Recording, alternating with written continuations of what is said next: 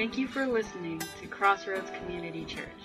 At Crossroads, our mission is to be the church by exalting the glory of God, sharing and showing the love of Christ, and inviting others to be recipients of Christ's love.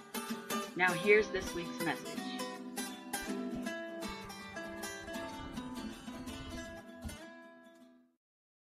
Awesome.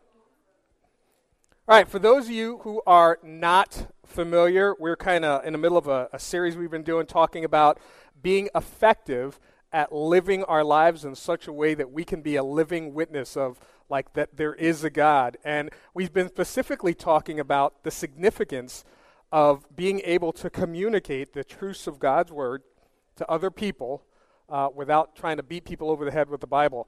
And we've been talking about this outreach thing that you guys have heard of Billy Graham. It's like huge evangelical guy who's pushing, I keep forgetting, I've been saying this for 6 weeks, 90, 94, 93. He's up there.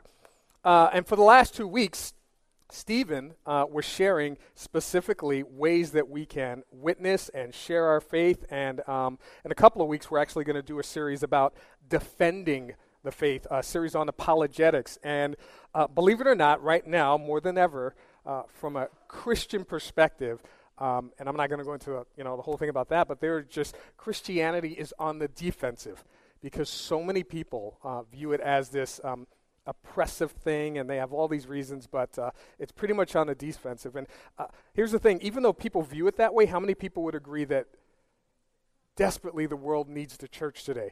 Now, there's a difference between the world needs the church and the world needs to go to church, which is what most people think. It's not that the world needs to be in this building on a Sunday morning, but it's that the world needs to know that there's a God who loves them, who died for them, who cares about them, who accepts them, and who appreciates them. And here's the thing. Let me share this with you.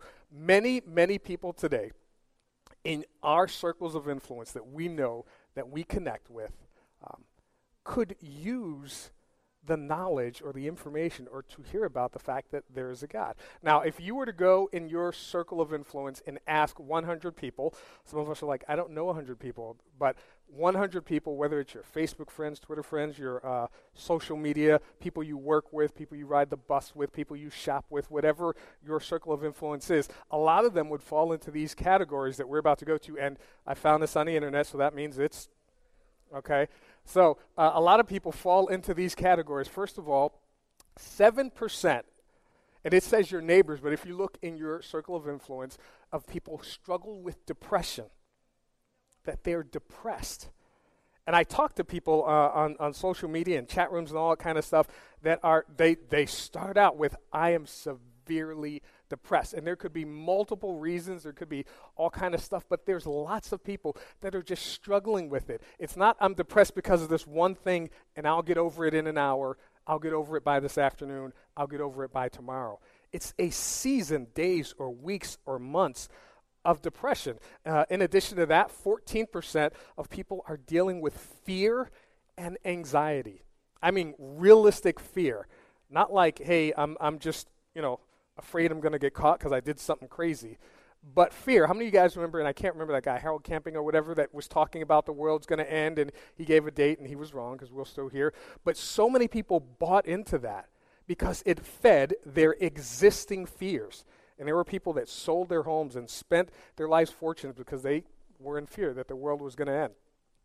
And also, in addition to that, probably 7% of your circle of influence are dealing with addictions and abuses. Now, there are a lot of people in our circle of influence that are, I'm not talking about people that drink, because that's not necessarily meaning that you're addicted. I'm talking about people that are severely addicted to either alcohol or some type of drug to where it controls their life. They don't have a say in what they do. It controls what they do and when they do and where they do because it has taken control of their life. In addition to that, probably 3% of people are dealing with the death of a loved one. And here's the thing, I'm not saying that people don't die. People die every day. It happens. But from a perspective of God, death is not the end. And it is scary and it is hard. And we do grieve when someone passes away.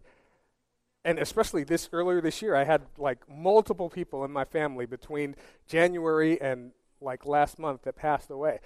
But from a Christian perspective, yeah, I'm sorry, I'm going to miss them, but I also have the hope and the joy that I will see them again. And it doesn't make sense to a person outside of a relationship with God, because they think I'm crazy that this person's gone and I'm hoping and expecting to see them again. But to me, it does make sense, because I have God in my life. But also in addition to that, there's probably 8% of people that are dealing with the loss of a job. And it's not just, hey, the loss of a job, it's I lost my job. How am I going to feed my family? How am I going to pay my bills? Because now I'm in potential of losing my house, my car, perhaps even losing your family.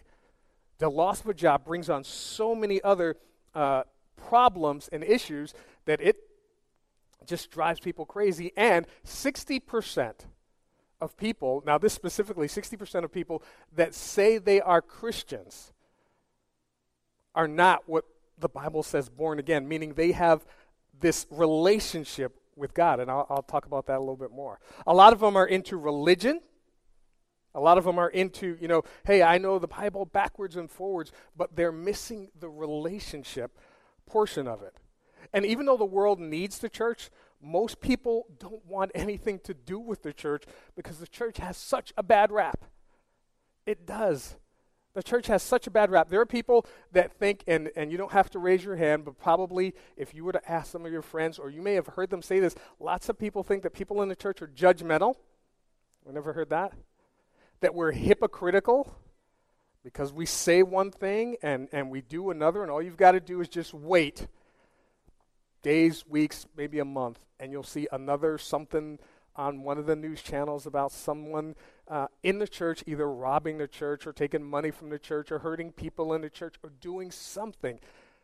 And these are the same people that say, thou shalt not, thou shalt not, thou shalt not. And so people look at us and say we're hypocritical and we're judgmental and we lack integrity and we don't have respect for other people. And yet we're the people that say, God loves you and I love you too. And I want to show you unconditional love. And I'm not saying that's my opinion, but that's the opinion of a lot of people. And I want to show you a video that kind of emphasizes the way, not everyone, but a lot of people today, the way they view the church.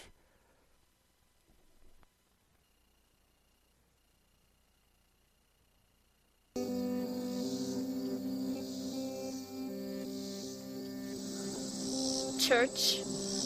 You're kidding, right? I mean that stuff you place with all those narrow-minded people who just want to control everybody? Christians make me sick.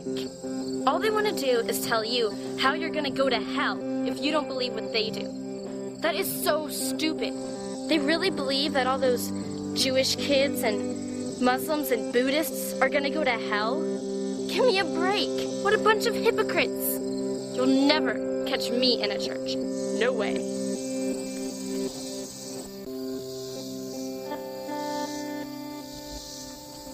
Church is okay, I guess. I mean, I go there every Sunday, but not because I want to. My mom makes me go. I don't know why. My Sunday school class is dumb. All we do is play these silly games that I outgrew a long time ago. My friends at school make fun of me for going to church. They say they get sleep in on Sundays, play video games, and even go to the pool in the summer. My friend Tammy plays soccer. I'm not allowed because my mom says they have games on Sundays. I hate it. I wish I didn't have to go.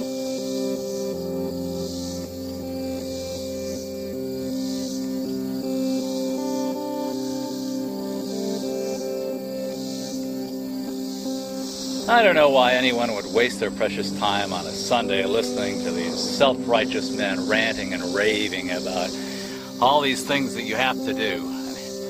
And we all know that they don't practice the thing that they preach. All they want is money. My hard-earned money. Well, here's a suggestion. Go get a real job. Give them long enough, the truth will come out. There'll be another scandal. Another one, a hypocrite will be outed. Power-hungry, money-grubbing bigots, every one of them. I don't need to waste my time. Besides, my life is turning out just fine without all the moralism and Jesus is the only way stuff. Church? Nope, not for me.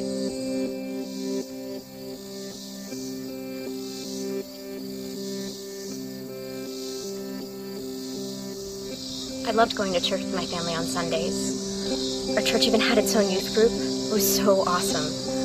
We had our own band, and the youth leader was just so cool, so down to earth. I felt like I fit in, like I never had anywhere else. So I was surprised when they asked me not to come back. It was hurt, actually. Really hurt. My boyfriend and I had made a really bad choice. We didn't mean to, it's just we got caught up in the moment. I ended up deciding to keep the baby. When the youth leaders found out, they thought I'd be a bad influence on the other girls. So they told me I should stay home on Wednesday nights. Never had the courage to go back to church. I just couldn't understand how Jesus could let them be so mean to me when I needed them the most.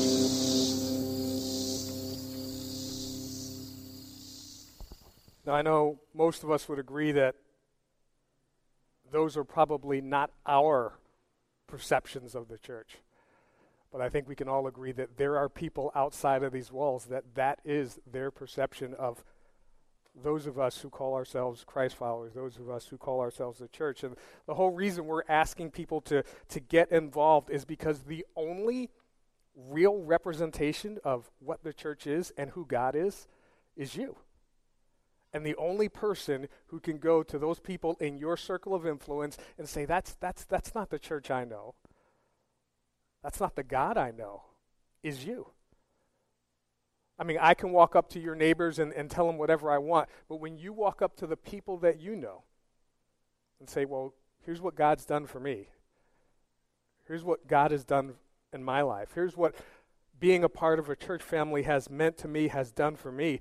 They'll listen to you 10 times quicker than they'll listen to me. So as we've been going through this series, we've been talking about this My Hope evangelistic outreach that Billy Graham is spearheading and asking you guys to pray for and be a part of it. And just to reiterate again, the whole strategy is based on the people in your circle of influence. And they're asking, and I'm going to show you that this comes from the Bible. Millions of times that this has been done. They're asking people to just look around at people in your circle of influence and say, hey, I know this guy, I know that guy, I work with this person, I go to school with that person, I hang out with this person, I ride the bus with that person, I bowl with this person, I hunt with that person, I go to the gym with this person. Whatever your circle of influence looks like, to just go to them and to identify people and pray for them. Pray for them daily. We've been asking you guys to bring these prayer lists. And not to share them with us, not to tell us who you're praying for, but so that you have a list of people that you're daily, consistently praying for. And put it in your car, hang it from your mirror. Don't hang it from your mirror, because if they see a list hanging from your mirror, they're going to think you're doing like a hit list thing, and they'll call the cops on you and all that kind of stuff. So don't do that. But put it in your car somewhere, or hang it in your mirror in your bedroom or bathroom, so every morning you spend time in prayer. And then look out for opportunities to interact with those people. We're not salespeople. So it's not like we're waiting and we're just going to write their name down and then make a cold sales call and say, hey, come to church with me. I want to tell you about Jesus. But look out for opportunities to interact with those people. Invite them into your life. Don't invite anyone to church, and this I've said this 100 times before, that you're not willing to invite into your life. Because if you're inviting them to come here with you, then you're presenting them with an opportunity where they may say, hey, well, I want to know this Jesus. And if you're not willing to spend time with them here and in your life, don't invite them to spend eternity with you. Because that's what's going to happen if they become Christ followers. So if you're inviting someone to come to church, invite them into your life. Don't wait and let that be the first conversation you have with them. It's, hey, come to church with me. What about, hey, let's go have coffee?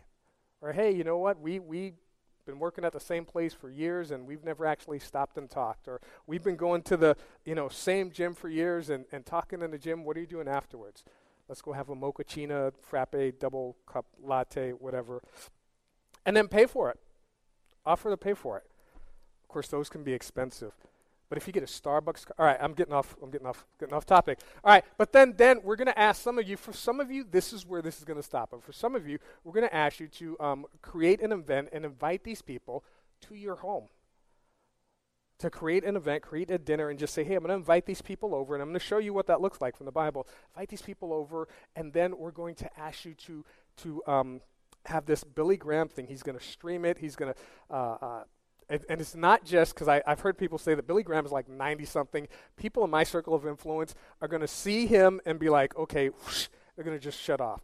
But it's not just him. It's testimonies from other people who have put their hope in Jesus Christ. It's going to be streaming, social media, and all that kind of stuff. But invite them to come and partake of it with you. And I said, and I think I forgot to tell Ben, but I didn't mention to Rachel, what we're going to do is try to find some place to do it and invite the youth to bring their friends. We're going to, feed them and hang out with them and spend some time with them and then watch this short, it's going to be like, I think, 20, 30-minute event. And then at the end of that, share your testimony. And like Stephen said last week, it's really short. If you can do this in 3 minutes. Here's where I was before. Here's how I came to know God. And here's what he's done in my life. Here's where I am now. That has more impact on a person than me as a pastor trying to sit and say, thus saith the Lord, the Bible says yada, yada, yada, and they'll walk out of here and they're not going to remember that. But they will remember you saying, here's where I was before. Here's how I came to know God. And here's what he's done in my life now. And then here's this is the part that gets me, is because this is where we as the church, we get so focused on getting people into these buildings that we lose focus. And we don't look after the people. It's great that you invite someone to come to church with you, but don't let that be the last conversation you have with them. Continue to interact with them. That's why it's important to invite them into your life. Now, turn to the book of Acts chapter 10, and I'm going to show you where this takes place. This whole scenario is laid out. And while you're turning there, let me just give you some background on it.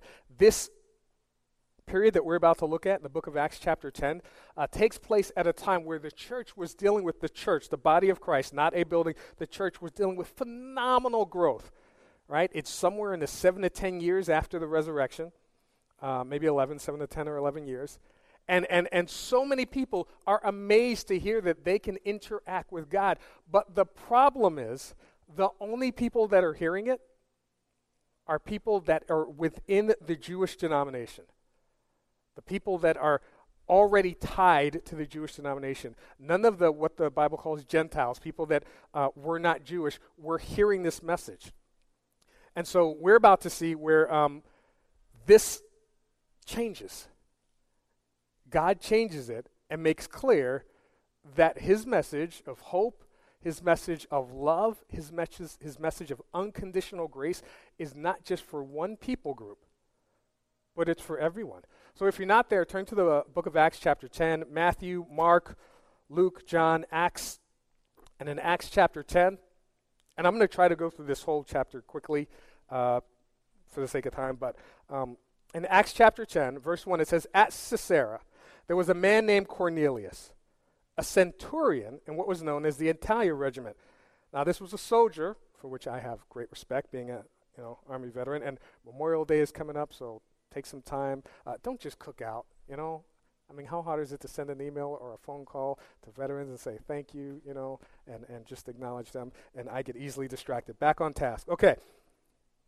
A centurion in what was known as the Italian regiment. He and all his family were devout and God-fearing. He gave generously to those in need, extreme generosity, one of our core values, and prayed to God regularly, passionate spirituality, one of our core values. Verse 3, one day at about 3 p.m, he had a vision. He distinctly saw an angel of God who came to him and said, Cornelius. Cornelius stared at him in fear. What is it, Lord? He asked. The angel answered, your prayers and gifts to the poor have come up as a memorial offering before God. Now send men to Joppa to bring back a man named Simon, who is called Peter. He is staying with Simon the tanner, whose house is by the sea. And let me just summarize. Here's what happened. Okay? Cornelius was a guy who, and we all know people like this in our circle of influence, who had the desire to know God. And he had not the book knowledge, but he had the desire to know God. He had the religion, for lack of a better term. He did not have the relationship with God. And we all know, or maybe we do, maybe we don't, people in our circle of influence who desire to know God, and I talk to people so often who say, yeah, you know what, I went to church for 10 years, 8 years, 22 years, and I left because I didn't find God. They know the Bible backwards and forward. They know all the structure within their denominational affiliation, but they never took the step of faith across the line of faith to engage in a relationship with God. They just went along with, here's what the book says.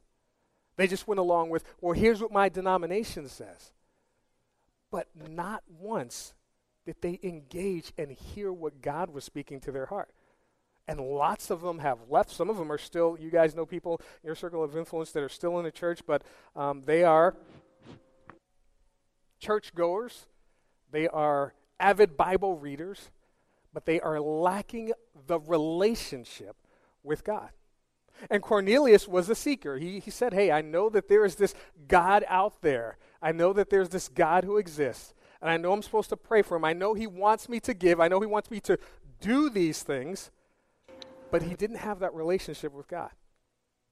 And so he is I think however many years ago, 10, 15, 20 years ago, they came up with a term called a seeker. People who are seeking God. Now here's the thing. What we're about to read, Cornelius is seeking God. God responds to Cornelius. And I've met so many people that say, you know what? I've got the religion. I know the Bible. I know this, and have been able to walk away. I've never, and I'm not the end-all be-all, but I've never met one person who said I was truthfully seeking for God to reveal himself to me. That God did not reveal himself to. That God did not show up. And here's the thing. Cornelius is like, hey, God, I want to know you. God, if you're there, I'm praying to you. I'm doing what your word says. And God responded to him by sending someone from the church. The primary vehicle that God uses to reach people is people. But it only works when we are willing to go, to step outside of our comfort zone and do what God says. So let me finish reading. Drop down to verse 9. In verse 9, it says, about noon the following day, as they were on their journey and approaching the city, Peter went up on the roof to pray. Now, these are the people that Cornelius sent. They're on their way to go get Peter, just like the angel told him to. Peter went up on the roof to pray. He became hungry and wanted something to eat. And while the meal was being prepared, he fell into a trance. He saw heaven open and something like a large sheet being let down to earth by its four corners. It contained all kinds of four-footed animals, as well as reptiles of the earth, birds of the air. Then a voice told him, get up, Peter, kill and eat. Now, Peter is up on the roof. For you, imagine you going out on your deck. You're hungry. And then God shows you a buffet of Andrew Zimmerman's Bizarre Foods. I mean, there's stuff crawling and slithering and all kind of stuff, and I am probably the only one who would eat that. Anything with barbecue sauce and ketchup, amen. All right, but so he shows this stuff, and he says, no, I'm not supposed to eat this, I'm not supposed to eat this. On a side note, if you go back, Jesus has already said, if you receive that food and you give thanks and receive it and bless it from God, then it's not the dirty thing that makes you unclean. All food would be okay. But the voice spoke to him in verse 15. The voice spoke to him a second time. Do not call anything impure that God has made clean. This happened 3 times, and immediately the sheet was taken back to heaven, because Peter, like some of us, we don't listen very well, and God's got to reiterate. Verse 17. While Peter was wondering about the meaning of the vision, the men sent by Cornelius found out where Simon's house was and stopped by the gate. They called out asking if Simon, who was known as Peter, was staying there. Now get this. This is what happens. He gets this vision, and he's being told, even though it doesn't seem that way to him, that, hey, these things that you call unclean, these things that you say I'm not supposed to associate with, it's okay. And here's what happens a lot of times for us in the church, and maybe some of you have experienced this in the past. Sometimes we in a church, we get so used to being in these four walls and being with just people who come in these four walls that we start to look down on people outside of these four walls. And we get a little frustrated, and we get a little angry, and we get a little judgmental about going to them and sharing the gospel with them and telling them that there is a God who loves them. Because we get like Peter and look and say, well, they're unclean. They're not Christians. They're not the church. They're not Christ-like. And our focus becomes what's going on in here, when the only reason that God has us here is so that we can go and minister to the people out there. And it's what I call, and I don't know, many of you guys, I'm aging myself here, but it's the, how many of you guys remember Fred Flintstone? Okay, the Fred Flintstone mother-in-law syndrome, okay? Now, for some of you who remember her, she had a voice like Barry White. I mean, one of those deep voices, and Fred hated her with like a passion. And typically, and no offense to the mother-in-laws, but typically when you get married, there's this stigma that your mother-in-law is like the Cinderella evil stepmom, right? Don't say yes if you're sitting next to your spouse. But that's the stigma that we expect, that this person is going to be, the only way that we can exist in this marriage is to keep them at arm's length. We're not going to talk to them. We're not going to do anything with them. We're just going to, let them exist to keep our spouse happy. But that's not the way, that's the way that a lot of people view the church, and that's the way some people in the church view other people. I've talked to pastors who are, and not saying that this is what we're doing, but I've talked to pastors who are extremely frustrated because they say to their church members and their board, hey, here are some ideas we can do to go out and to, share the gospel and to reach and to serve the community, just to go do something for the community. And the response they get is, our job is to meet the needs of the people in here. And you won't find that anywhere in the Bible. The whole purpose of the church is to, one, lift up and glorify God. That's the main thing that we're here to do. And then two, to share and to show the love of Christ to people outside of these walls. And then to invite them to be recipients of Christ's love. And that's the other side of the mother-in-law syndrome, where hopefully we just now, I happen to have a great mother-in-law, and I'm not just saying that because this is going to be recorded. I have a wonderful mother-in-law. And I was saying earlier that this has been a rough year because early on my cousin passed away, and then in April his mom passed away, and then in end of March my brother passed away, so my mother-in-law sent me like a little gift box full of stuff. We actually did an unboxing video. You guys don't know what that is. Anyway, she sent me a bunch of stuff just to cheer me up, just out of the blue. I have a great mother-in-law, but the mother-in-law syndrome is normally you either reject them, or what most smart people, and all of the spouses here will do, and what I'm sure Rachel Mike will do, is that you get to know them. And just like you get to know other people, you find out more about them, and you grow to love them. And all the husbands said, amen. Thank you. All right, so that's the goal. That's what we're supposed to do. We're supposed to look for ways to accept those people, regardless of what stigma we have about them, regardless of what we think about them, regardless if they don't live like we do, walk like we walk, talk like we talk, believe like we believe. We're supposed to get to know them. All right, jump back into chapter 10. Drop down to verse 23. So the next day, Peter started out with them, and some of the brothers from Joppa went along. The following day, he arrived in Caesarea, and Cornelius was expecting him and had called together his relatives and close friends. This is the thing that we are asking you guys to do. This is what he did. He said, hey, all of you guys who are my friends and my family and my relatives and people that I've been doing life with, come to my house so you can hear the gospel preached. As Peter entered the house, Cornelius met him and fell at his feet in reverence, but Peter made him get up. Stand up, he said, I'm only a man myself. Talking with him, Peter went inside and found a large gathering of people. He said to them, you are well aware that it is against our law for a Jew to associate with a Gentile or visit him. You are Fred Flintstone's mother-in-law. I'm not supposed to have anything whatsoever to do with you.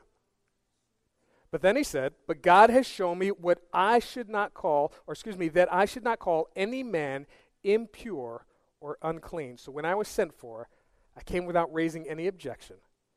May I ask why you sent for me? This is what happened. This whole scenario that we're telling you guys about, this is exactly what happened. Cornelius looked around, said, hey, who are my friends? Who are my families that I've been doing life with? I want to invite them over. Because someone's going to come here. We're going to hear this presentation of the gospel. And the people that I've been doing life with, the people that I've been in my circle of influence, I want them to come. I want them to hear this. Now drop down to verse 34. Then Peter began to speak. I now realize how true it is that God does not show favoritism, but accepts men from every nation who fear him and do what is right. You know the message God sent to the people of Israel, telling the good news of peace through Jesus Christ, who is Lord of all. You know what has happened throughout Judea, beginning in Galilee after the baptism that John preached, how God anointed Jesus of Nazareth with the Holy Spirit and power, and how he went around doing good and healing all who were under the power of the devil, because God was with him.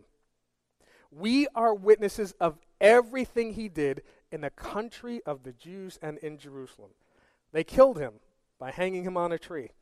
But God raised him from the dead on the third day and caused him to be seen. He was not seen by all the people, but by witnesses whom God had already chosen, by us who ate and drank with him after he rose from the dead. He commanded us to preach to the people and to testify that he is the one whom God appointed as judge of the living and the dead. And all the prophets testify about him, that everyone who believes in him receives forgiveness of sins through his name. This is what Cornelius did. He invited all his family, he invited his friends. He said, I want you to hear. And if you put Peter in a place of like a Billy Graham, Peter just said, here's the gospel. Here's the truth. Here's what's going on. And Peter did what we're going to ask some of you to do. In 3 minutes, he shared his testimony. And yours is not going to be that because you weren't there at the time, but yours simply, hey, here is what life was like before. And last week, Stephen shared his testimony. And mine, I've never even thought about how do you sit and tell someone your whole life story and condense it down to 3 minutes? Because I don't know about you, but I think my life is pretty exciting, so apparently I'm the only one. All right, but I'm like, how do you condense that? But the truth is, for me personally, I know growing up, I didn't have the greatest life. I didn't have the worst life. But I know one thing that I was desperately looking for. I was looking for love. I just didn't know it at the time. I looked for it through hanging out with people I shouldn't have hung out with. I looked for it through drugs. I looked for it through sex. I looked for it through anyone that would show me any kind of attention. And even when I realized I read this book that talked about the fact that Jesus was coming back, and even though my mom had taken me to every kind of church you can imagine, not in one of them did I ever hear the gospel preached or hear that Jesus was coming back. And even when I went and said, hey, well, if Jesus is coming back, I've got to, let me see if this is real. And as I went and looked through Scripture, I was like, wow, how can anyone read this and then say, well, I still deny that God exists? But even then, I was at the place where a lot of people are. I know a little bit about the book, but I was missing the relationship.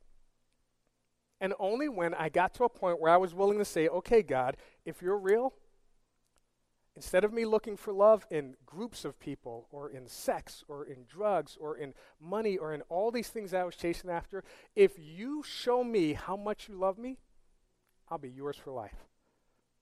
And only then did I truly step into a relationship with God. and never had to look anywhere else for that kind of love.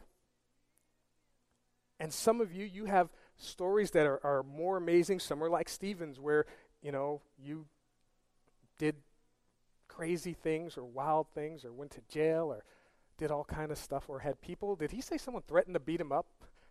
Yeah. Because if you're not living out like the Bible, I'm going to come beat you up. But maybe whatever your story is, here's where I was before I came into this relationship with God. Here's how I came into this relationship with God. And here's what being in a relationship with God, here's how that has changed my life. And it doesn't matter, because I talk to people every day that say, this isn't real. How could this be real? How could that be real? I got to tell you, I can't feel, touch, I can't show you that my wife, Christy, loves me. I can't give you any physical representation of that, but I know it beyond a shadow of a doubt. And I can't take your hand and put it on God and show you, here's God, touch him, feel him. But in the same way, I know he loves me beyond a shadow of a doubt. There is never, ever, ever anything that will make me believe that God doesn't exist, because I've experienced his love. And that's what we're asking you to share with people. And when Peter did that, here's the result. Here's what happened. Acts chapter 10, verse 44. While Peter was still talking, while he was still speaking in the middle of his testimony and his scenario, the Holy Spirit came on all who heard the message. And I've had people say, well, how do we know that this was a real relationship? Here's the thing. It tells us elsewhere in the Bible, God gives us his Holy Spirit as a sign, a promised seal of our relationship with him. So these people, everyone that was there, these people came seeking God. They confessed and believed what Peter was saying about God, and God responded by giving himself to them. I'm going to ask the band to come up, and as they do, I'm not going to ask you to take out your list, but I'm going to ask you to just, again, think about the people in your circle of influences. Maybe you don't want to think about everybody. Maybe you don't have to think about everybody, but just think about the people that, I know people that are looking for love. I know people that are dealing with depression. I know people that are dealing with anxiety. I know people that are dealing with maybe anger and hurt. I know people that are dealing with lost jobs. I know people that are dealing with all of these things that we saw before, and we all know people that could use some hope. The hope that God gives to everybody through his son, Jesus Christ. You know, for those of us who we get to come here on Sundays, and I know you can look around, as the weather gets warmer, more people will spend time at home, and that's great and all that stuff and doing other things. But it's such a blessing to be able to gather with people and to hang out with them. And I come from a culture where Sunday morning is not the only time that we get together as a church. It's the time where we get together and we sing and we celebrate and we hear a message and we reflect on it.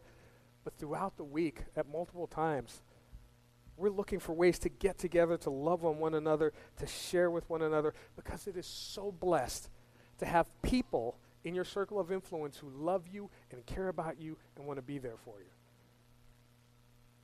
And each of us has people in our circle of influence that could use someone that loves them, that cares about them, and all they want to do is just be there for them. So I'm going to ask you to stand, and as we sing these next few songs, just let God speak to your heart about people in your circle of influence that really could just use the hope that comes from knowing Jesus Christ. God, you are more amazing than we could ever imagine. And it's mind-boggling that all you ask from us is that we let you love us and tell others that you want to love them too. God, give us that passion to want to share that hope, that joy that you bring to our lives, to want to share it with others.